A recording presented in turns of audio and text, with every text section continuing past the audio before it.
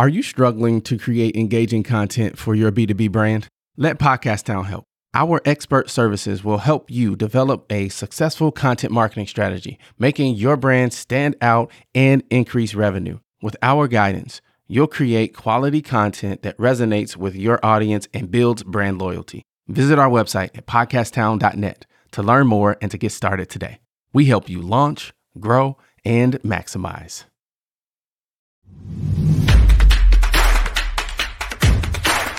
Oh yeah, oh yeah, can I get a oh yeah, can I get a... You're listening to a mini episode of the Enterprise Now Show, where we change lives through enterprise.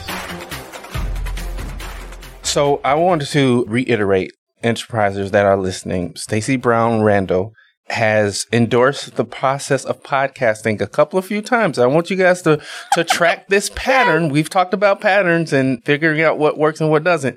I feel like a street preacher on a soapbox when I'm telling folks, you need to be in this space, whether you're guesting on shows, hosting your own shows. I always recommend doing both.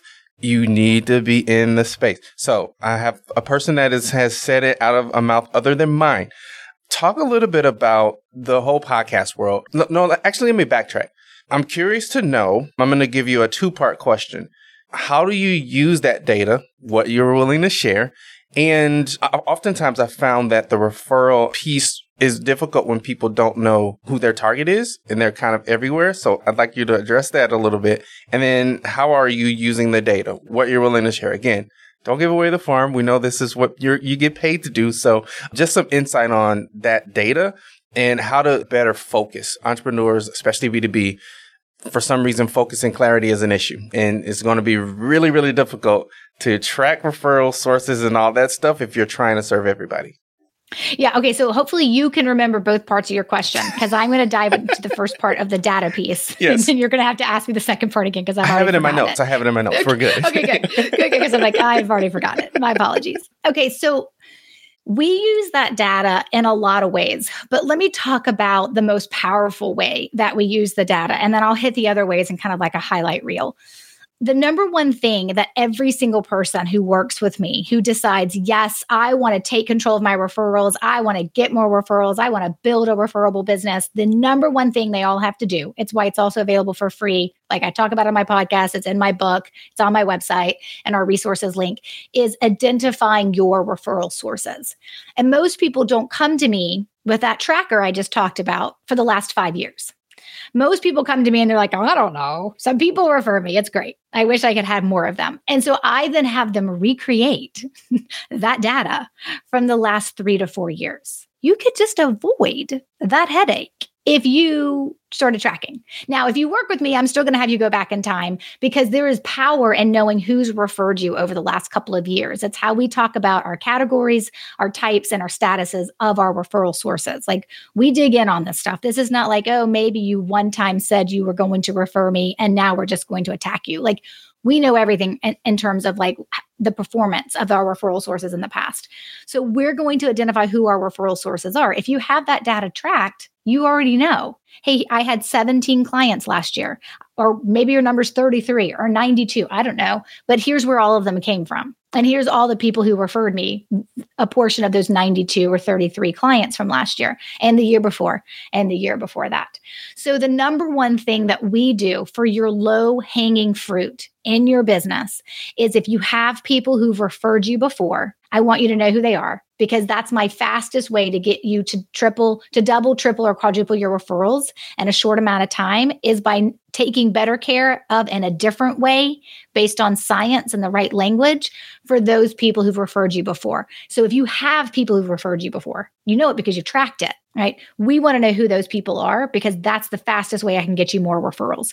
The example I gave you with Amanda, having to take brand new people who've never referred you, going to take longer. That's not happening in a couple of months. I mean, it could, but it's usually not, right?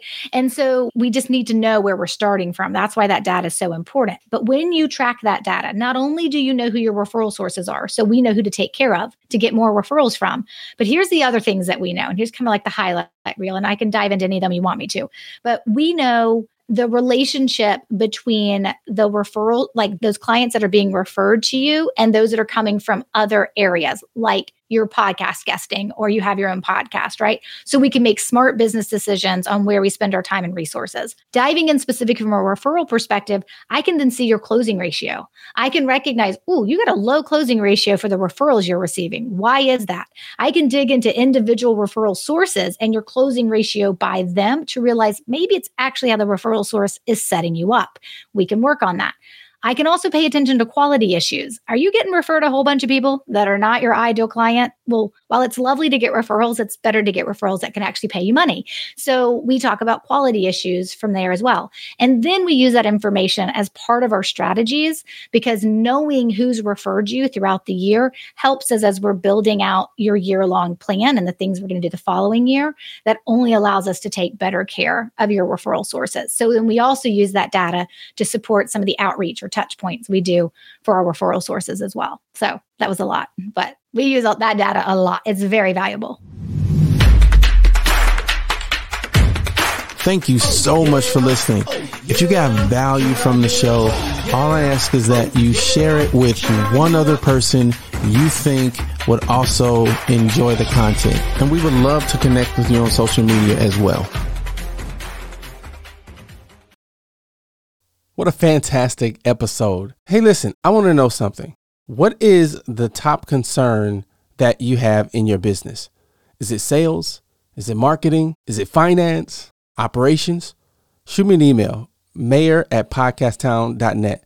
I want to start a conversation around these areas of business and how we can work together and help each other shine even brighter.